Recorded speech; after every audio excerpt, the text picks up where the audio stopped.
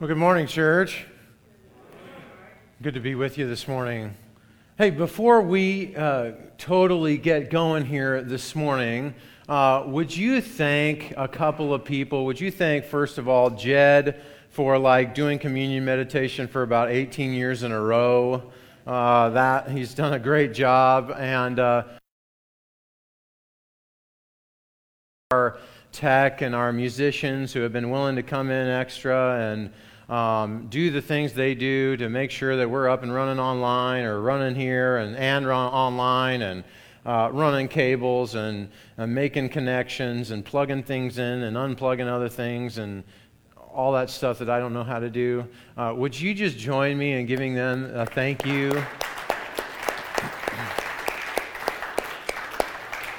So thank you all of you for doing those things. That's tremendous. If you're anything like my family, we enjoy animated movies. We enjoy movies in general, but animated movies right now are kind of our jam. And in particular, we kind of enjoy the Pixar movies because the stories are just tremendous. And I know one of the Pixar movies that we enjoy the most is this Pixar movie called The Incredibles. Now, the whole idea behind Incredibles is that there is this family of, they have superpowers. There's this whole family, and they all have superpowers. The problem is that they have been forced into hiding, and so they have to act like they're just this run-of-the-mill, normal family. I told First Service, I said, hey, just so that you all know, we're a super family, you just don't know it. And I'm going to keep you guessing. So next time you see Jolene in the hallway, you could just call her Elastigirl, okay? So in this movie, you have Mr. Incredible, who is kind of having a hard time turning off his superpower. He wants to be super. He wants to use his superpower, which if you had a superpower, I think we could probably all understand that. But he ends up kind of being drawn in by an evil henchman to try and use his superpower. And toward the end of the movie, he's all caught up. He's kind of in chains. Elastigirl, his wife, comes to help save him. And he begins this monologue. And in this monologue of things that he's done wrong and he wishes that he could have told her, he says, I just wasn't strong enough. I wasn't strong enough. Here's the guy. I mean, he is the strongest of all of them, and yet he says, I wasn't strong enough. And what we get from that is that really, he wasn't strong enough without the rest of his family. He needed all the rest of the supers to be super too. This morning, I want you to hear that you're not strong enough by yourself. As gifted as you are, as skilled as you are, all the wonderful things that God has given you to do, I need you to know that all of the wonderful things that God has given to you for the things that He has given you to do, you're not strong enough by yourself. In fact, you need a community. This morning, as we end this Holy Habits series, we're going to talk about this routine, this pattern of being involved and gathering as community, of being together in the same space at the same time so that we can devote ourselves to the Lord. That we actually need community if we're to become who God has made us to be. We desperately need community. The fact of the matter is we're not strong enough on our own. And so this morning we look at the church, the gathering of this community. We look at enjoying each other in a pattern of gathering regularly. And we just ask the question, well, how is it that God takes diversity and makes it unity? How is it that He takes so many different parts and pieces and makes it one? How is it that God engages us in being community for one another? How is it that God does that? And so that we can answer those questions, we're going to go to a time early on in the church where there's preaching and people are responding and people are being given the Holy Spirit. And we notice something about community. They make community this pattern, this flow of consistency that happens regularly and in a routine. It's a habit for them to gather together and to be community because it seems like they understand that they're simply not strong enough on their own. So as we open up God's Word, we look at this simple practices of God's community as the church is being birthed. And we look at that and we say to ourselves, hey, what is it about that I can do, that I can be make a pattern in my own life to be a part of a community, to be part of a gathering? We look and we look to emulate God's activity. You pick up a Bible, if you have one, wonderful, whether it's on your phone or if you have a physical Bible. I just want you to turn to Acts chapter 2. Acts chapter 2. If you need a Bible, you can grab one in the pew back in front of you. Acts chapter 2, Matthew, Mark, Luke, John, and then Acts. Acts, and we're going to be in chapter 2. Acts chapter 2.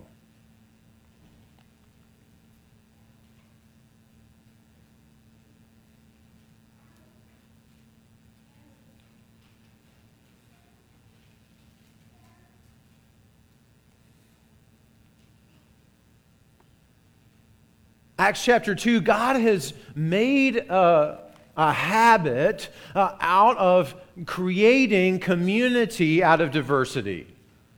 God regularly takes people who are very different, who have different backgrounds, who have different languages even, and bringing them under the same title into a gathering around Christ.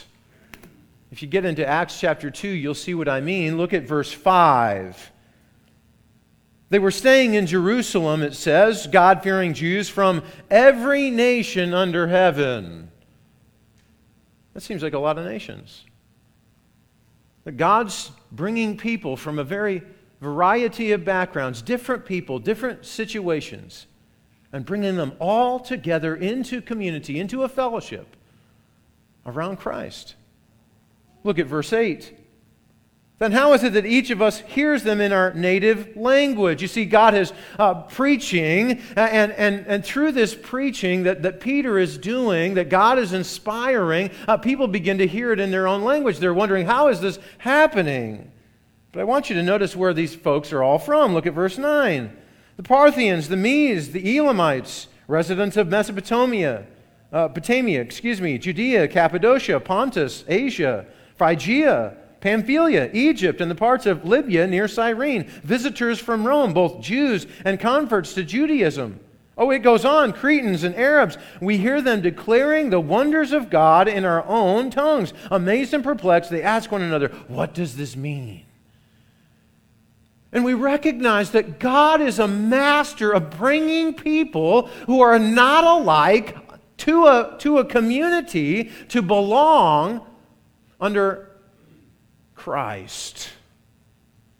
Although we're diverse, although we're different, we come and we worship one Lord, one faith, and one baptism. I mean, hey, look around the room for a minute. Are we different? Oh yeah, we're different. Some of us are men and some of us are women. Let's start there. Some of us are older. Some of us are not as older. Some of us have hair. Some of us don't have hair. Some of us have glasses, some of us don't. Some of us really love wearing shorts any chance we get. Some of us don't. Some of us would love to wear sandals every day, all year long. Some of us are like, sandals are dumb. Now, we have other differences, don't we? We have differences of how we were raised. We have different backgrounds. We raise our children differently. Is it possible that some of us in this room would vote differently? That maybe some of us would vote for a Republican and others for a Democrat? Is it possible that some of us even have differences of opinion in regards to our worship style or our music that we like? Maybe some of us love the 80s, and some of us are thinking, is that music? No, some of us will root for teams like Hawkeyes and Cyclones, and other of us prefer more holy teams like the Nebraska Cornhuskers. I had to slip that in there. But you understand what I mean. God, in all of His greatness, this universal Savior that we have, has taken us as different as we are, as different backgrounds that we come from. He's given us a tremendous diversity, and yet somehow, some way, God has chosen to take all of that and to bring it under one community. Say, hey, I want you to belong to this community. I want you to have fellowship. I want you to enjoy these gatherings. So what are some of the simple practices that these gatherings, this community goes about? How do people begin to belong to this community? How is it that you and I become people who habitually desire to be a part and belong to a gathering like this one? Well, the Bible gives us an answer. The early church had a habit of coming together. And as they practiced this good fellowship, they had some simple practices that they would go about doing. They would read God's Word, they would pray, they would break bread, and they would gather around a common vision. Look at Acts chapter 2, verse 42. They devoted themselves to the apostles' teaching and to the fellowship, to the breaking of bread, and to prayer. Some simple practices that all of us, when we gather in community, find ourselves doing. These are good things. Part of what it means to belong to this community is that we come and we do these things. We do these simple practices. Did you hear what it said in the text? They devoted themselves to the apostles' teaching. In other words, they come around and they collide with God's Word regularly.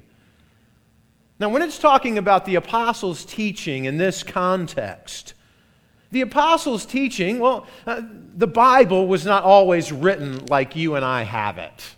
It wasn't always printed just like this. In fact, early on in the early stages of the church, it was likely that they didn't have anything written down at all. You see, before the Bible came to be written the way it is, God saw to it that it was orally transmitted. Now, that's different for you and I in this culture, but in their culture, oftentimes stories and legacy and memories and remembrance happened in an oral form. They would just tell the story. They would talk about significant items that they needed to pass down from one generation to the next. Scholars call this the oral tradition. And so when it talks about they devoted themselves to the apostles' teaching, it's likely meaning that they were gathering together. They had easy access to those that had been with Jesus, those that had seen the resurrected Savior, and they were passing along from one generation to the next the teaching about who Jesus was and all that He came to do. Now for you and I, it's a little different, isn't it? For you and I, we don't have easy access to those guys and gals who had seen the resurrected Savior. We didn't get that. But what God did leave for us is eventually those same people, those apostles, would begin to write 20, 30, 40, even 50, 60 years later. They would begin to write through the Scriptures and write it down. And so we've made that a part of this community. When we belong and have fellowship in this community, we open up the Word together. And why do we do that? We do it because we recognize that the Word sharpens us in a way that maybe nothing else can.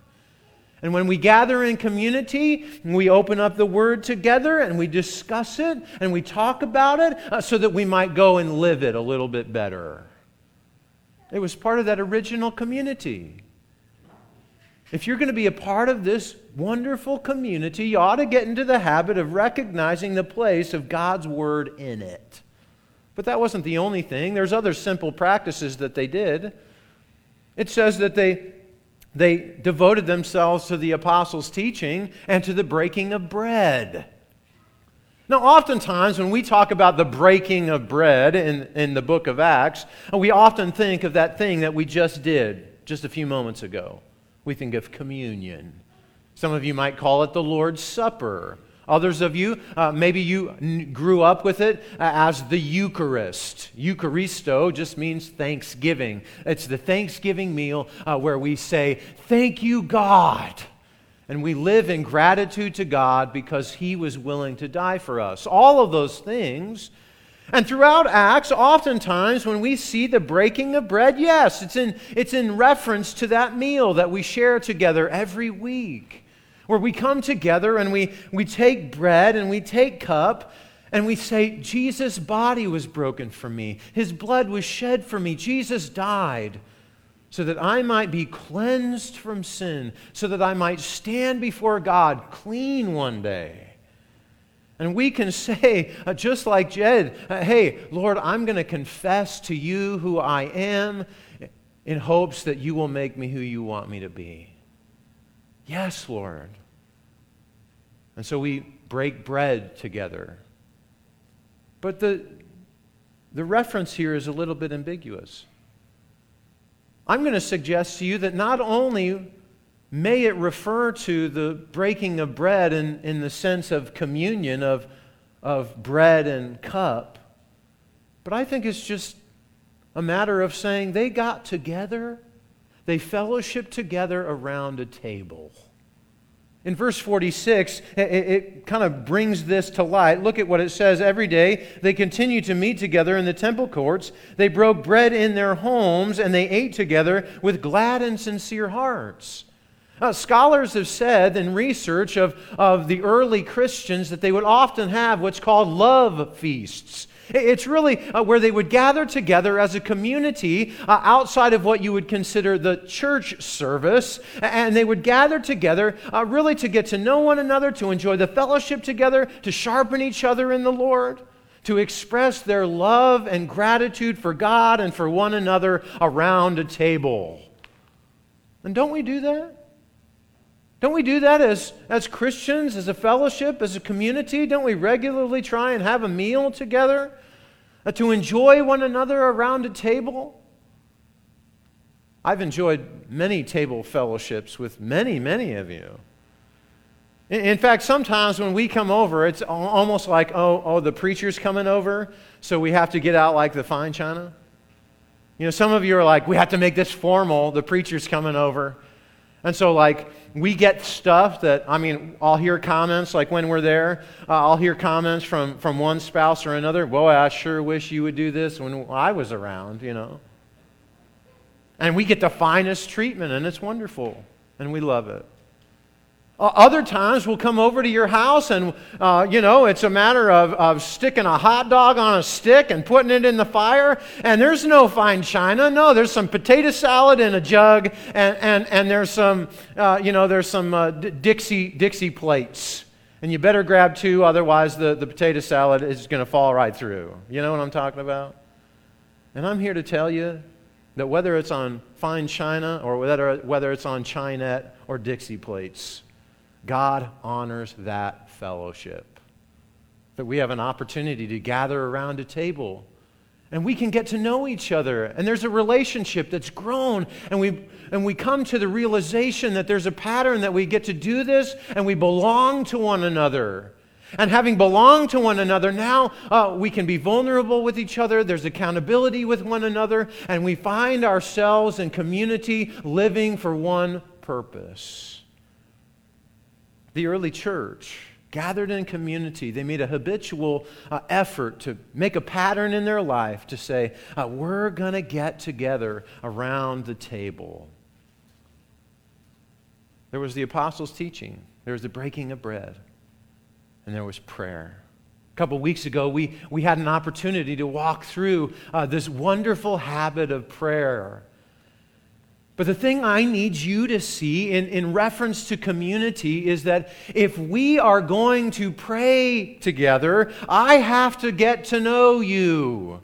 And you have to get to know me. You have to get to know one another. You see, prayer, as we've talked about, isn't just between me and God. It's about you and I. It's about you and other people in this community, in this fellowship, gathering together to say, God, I want to come on behalf of this person. I want to talk to you about them. I want to lift them up before you. And the only way we make that happen in community is if we actually engage with one another enough so that we can get to know what actually needs prayed for. The early church did this. They gathered in a simple practice of community. And it was the apostles' teaching, it was the breaking of bread, and it was the prayer. And there's something that brings all of this together. There's something that brings this community around Christ. There's this something that really is larger than the community itself that brings all of these simple practices in line with one another. Look at verse 44 with me. All the believers were together and had everything in common. They sold property and possessions to give to anyone who had need. Every day they continued to meet together in the temple courts, and they broke bread in their homes, and they ate together with glad and sincere hearts, praising God and enjoying the favor of all the people. It's there in verse 44. All the believers were together and had everything in common. This isn't just simply a reference about geographical area. This isn't talking about that all the time they were just hanging out with each other, kind of staring at each other. That's not what it's talking about. What's being talked about here is the fact that they had a vision and a mission that was larger than any single individual in the entire group. Jesus had just given the apostles, given the disciples that he had walked with some instructions about what to do moving forward. They were to go out and make disciples. And lo and behold, they're coming together as a community to talk about Jesus. Over the last 2 years, we've talked again and again and again why we exist as a church. Why we exist as a community. We exist to help people find and follow Jesus. You know what? That mission, that vision is larger than any single person in the community. And so God has orchestrated this community so that we would belong to one another and engage each other in relationship so that we might help other people find and follow Jesus. And all of you have an opportunity to contribute to that. You see, this is where the diversity comes in handy, doesn't it? Because some of you have gifts that others of you do not. Now, some of you are really technological, and you have an opportunity, and I've seen it, you help those who are less technological. And some of you are older and more mature in your faith. And as you're older and more mature in your faith, I have seen you take other people who are less mature in their faith, who are just getting started, and you have wrapped your arms around them, and you have begun to lead them in a way that perhaps only you could. And some of you have mechanical giftedness, and you have used that for the benefit of the community. You've said, you know what, I know how to do that. I can contribute to this life, in this fellowship, in this gathering. And for all of us, God's desire for us is that we would come and belong to a community and a fellowship and enjoy this gathering and make it a regular habit in our life so that we might spur one another on to love and good deeds. That's what God created the church for. And so as we end this series, as we end this talk about holy habits, that we would develop an inward maturity, an inward drive to be more like Jesus tomorrow than today. You need to know that you're not strong enough to do it by yourself. That it's going to happen in community. It's going to happen in fellowships like this, where you come and give yourself to the mission of Jesus. Let me pray with you. Gracious God, we love you and we thank you We pray, Lord God, that you will guide and lead and direct. Lord, we desperately need you. And so, Lord, I pray today that you'll make us into this community. Help us to belong to this community. Help us to make a habit in our daily lives just to reach out and be looking for opportunities to be the community that you desire us to be. Lord, help us to do the simple things so that we can demonstrate what it's like to be your church. We love you, and we pray this in Jesus' holy and precious name. Amen.